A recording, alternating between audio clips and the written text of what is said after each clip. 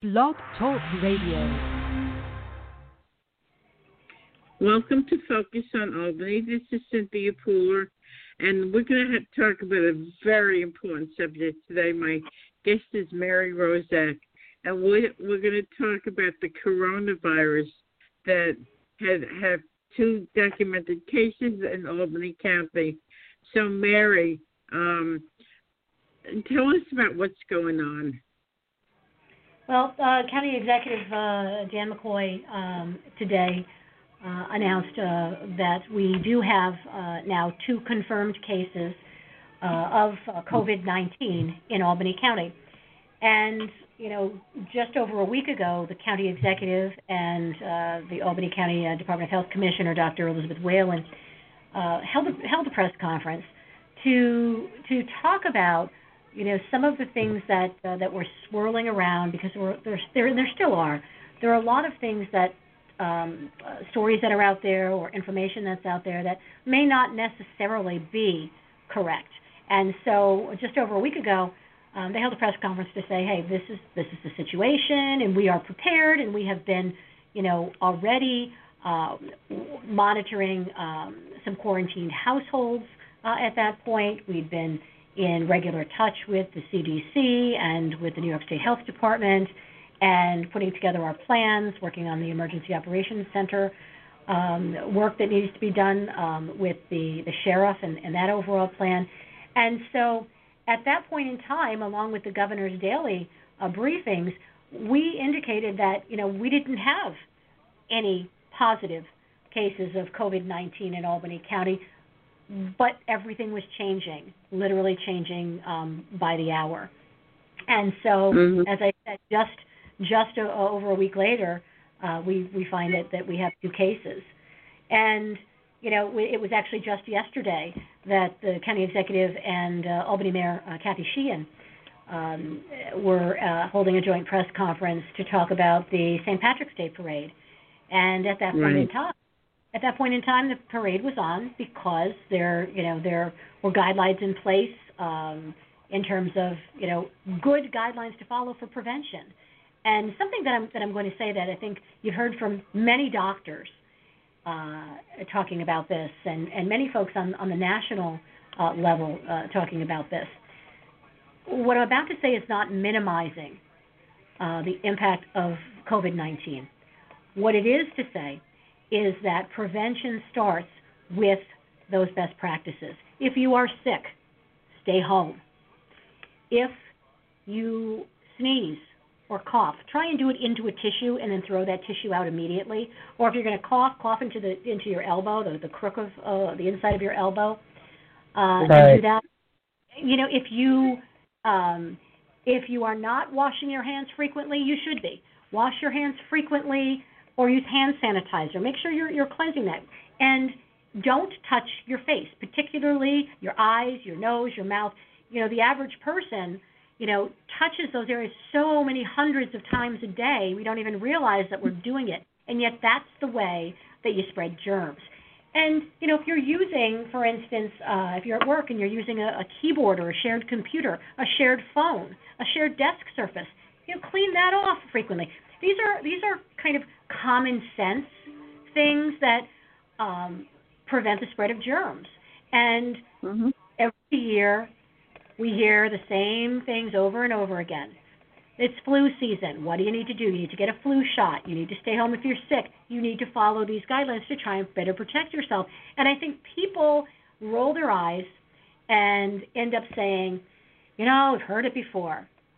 And then we have this coronavirus, now known as COVID-19, that comes along. And one of the best ways to protect yourself is using those same precautions. Now, in addition, we all know now that because there is person-to-person transmission, I mean, the two people in Albany County don't have a history of travel. They were not in any of those level 3 countries and traveled recently. So, we know that it would be a person-to-person transmission. And so there are other guidelines now that have been suggested in terms of staying, 6 feet away from someone. Because when it's person-to-person transmission, it's through droplets, right? So someone is talking, You've seen it sometimes. You've maybe talked to someone that, as they're talking, sometimes you can actually even see some spit, right, that's coming out into the air. You see those droplets. And all it takes is droplets hitting a surface that you're going to touch, hitting your hand, hitting something. Then you're touching your eyes, nose, mouth, and the next thing you know, you have those symptoms. It is conceivable. One of the things that I think makes people very nervous is a lack of information. You know, when you don't have information and you don't have knowledge about how to best protect yourself, that can be scary in and of itself. And what County Executive McCoy is doing is showing that kind of leadership. What Governor Cuomo has been doing is showing that kind of leadership by turning around and saying, hey, you need to know this information. I'm going to tell it to you. And I'm going to say it again and again and again to make sure that message gets across. Now, obviously, we're in a situation where things are evolving. The governor has said from the beginning, the more testing we do, the higher the numbers are going to be. Unlike in Europe and certainly in China, I think that the difference is that we have been very proactive in trying to make sure and convey the message of prevention. And that way we, at this point in time, have seen fewer deaths than they have experienced elsewhere. And I think that's what's most important. Also important to remember about this is that there are vulnerable populations. And, you know, to say that, I mean, we have to, you know, say the reality. You know, we know that 80% of people who contract COVID-19 will get better on their own, right? So it's a matter of it, when I say on their own, it's a matter of running its course, that they will recover. And yet there are those who are part of our senior population, those who have compromised immune systems. If people have heart disease or lung disease or diabetes, you're going to be more susceptible to COVID-19. And so you need to take a step back and say, how can I protect the vulnerable population as well? And, you know, once again, the guidelines are forever changing, and even today, the governor just, you know, an hour and a half ago or so, Governor Cuomo announced some new guidelines in saying about mass gatherings and the numbers of people, a maximum that can be at a gathering. There's a prohibition.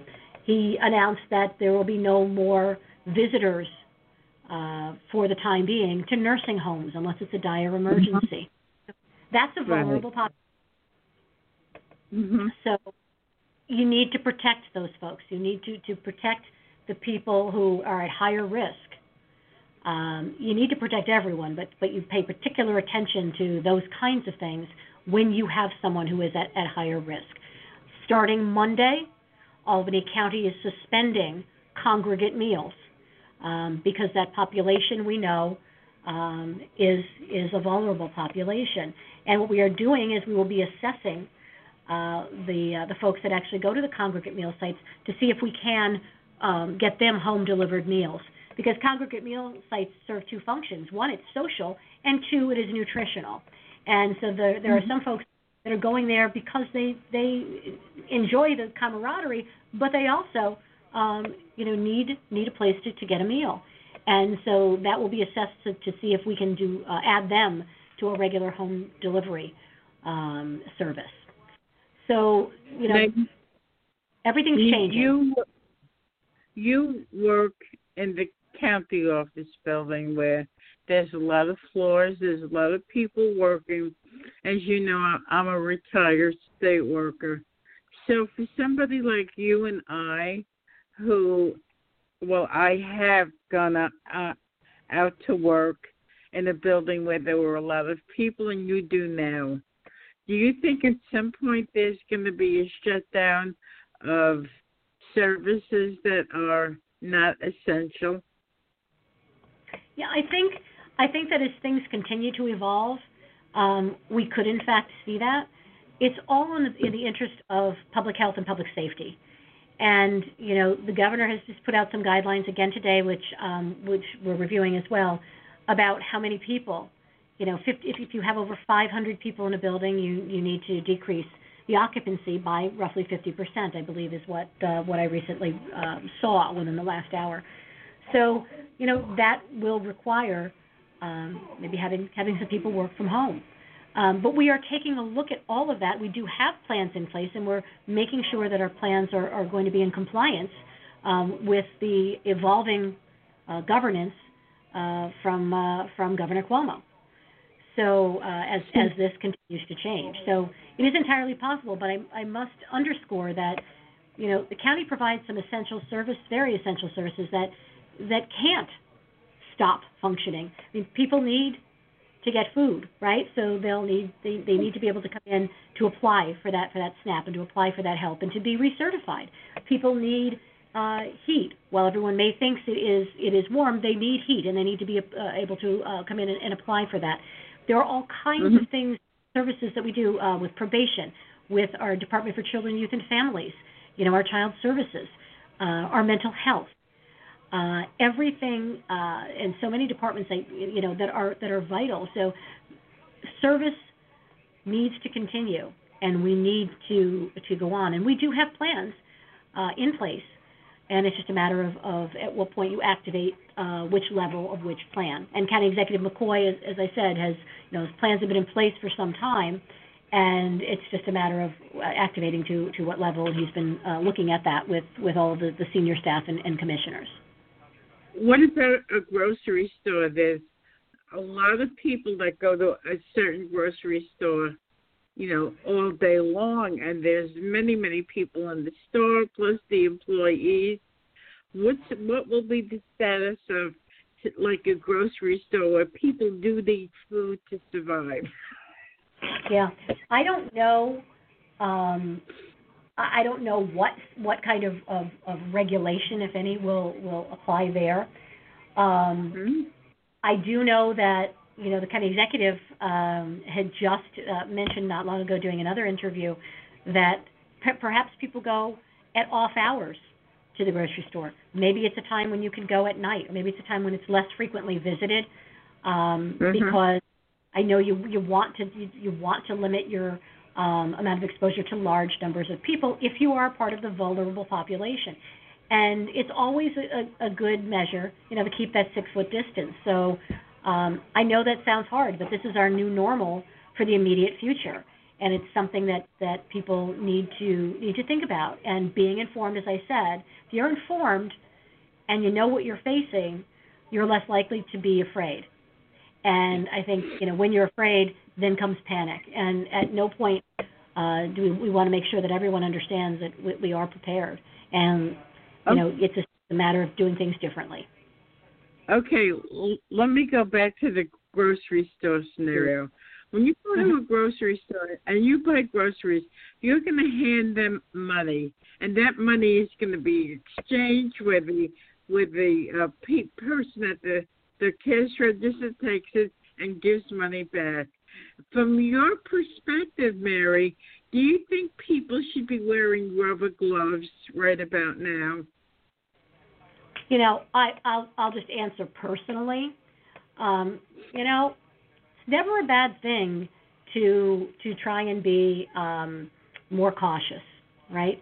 So, if someone is particularly in that vulnerable category, it may not be a bad idea to, have a pair of gloves on.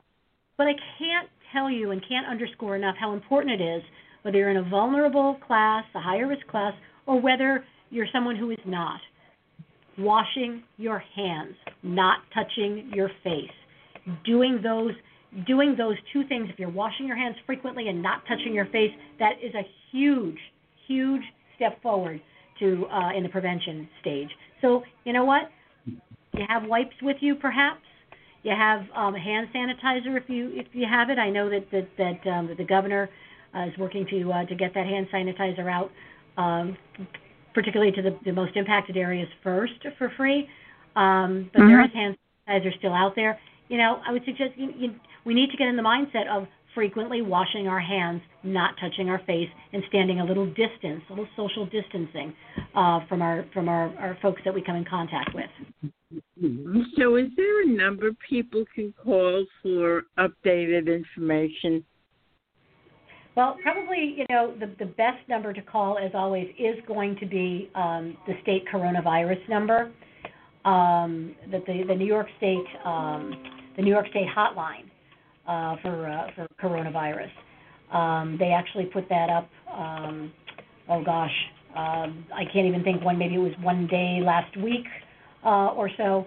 And if there are questions, otherwise, it's important to note that if you go to the New York State Department of Health website, if you go to the Albany County website and click on either the rotator or go to the health department, if you go to the CDC website, you're going to find out much of the information that you need to know. I think it's very important. I'll give you the COVID-19 hotline from the New York State Department of Health, and that's 1-888-364-3065. Okay. You can see there things that are updated now. The data that's updated on there now by counties, talking about the number of positive cases throughout the state. That's updated. It says it was last updated at 4 p.m. yesterday. They update once a day. So you're not going to see the Albany County up there yet. You're waiting later today, so they're going to be updating that. But that's really it has all the information, and it is a very valuable resource. Okay, so I'm sure as this whole crisis evolves, Mary, I'm sure that I will be contacting you again to do another show on Focus on Albany. So I know you're very busy and the county executive is very busy. So in the closing moments, do you have anything to add? I think what's most important is this, that with knowledge comes power, right? So if you are well informed, then you are better able to protect yourself. You want a reliable source of information. The internet has a lot of information. Not all of it is correct. So you need to go, as I said, to any of those websites or your local media, which is getting the updated information. And you need to remember to stay calm. Exercise your good judgment. If, like I said, if you're sick, stay home. If you have symptoms of the flu, the flu, people seem to forget. The flu, from October to the beginning of the season until the end of February, had killed over 16,000 people across the country, and over 300,000 had been hospitalized. And yet, at this point, when we're talking about even hospitalizations, or there are not those numbers of people that are hospitalized from this. And if someone is to test positive, as I said, 80% of those cases do resolve going through the process on their own. So if you're sick, stay home. If you have symptoms of the flu-like symptoms, call your doctor first. Don't just go to the doctor's office. Call your doctor. Your doctor will tell you at that point whether he or she wants you to come in and can actually perform the test, or write a script and send you to the emergency room, alerting the emergency room in advance or the hospital in advance that you're coming. And that's what's important to remember. Once you do that, if you test positive and you're put into a quarantine situation, you need to maintain that quarantine, because at that point, if you know you're positive, you don't want to spread that to anyone else. So exercise, common sense in your interactions with folks. We don't shake hands these days. You touch elbows, and even that's closer than 6 feet. You just want to make sure that you're protecting yourself and protecting those around you. Right. So, Mary, I guess we will talk again as this whole horrible crisis evolves. So, you have been listening to Mary Rozak, And you are the Director of Communications. Yes, for the county executive. So if you like this show, like us on Facebook, follow us on Twitter, download on your smartphone, subscribe to iTunes. If you have a comment or criticism of this show, hashtag Focus on Albany on Twitter. Thanks, Mary, and keep up the good work. I know you're probably exhausted, and thank you, everybody, for listening. Have a great day. Thank you.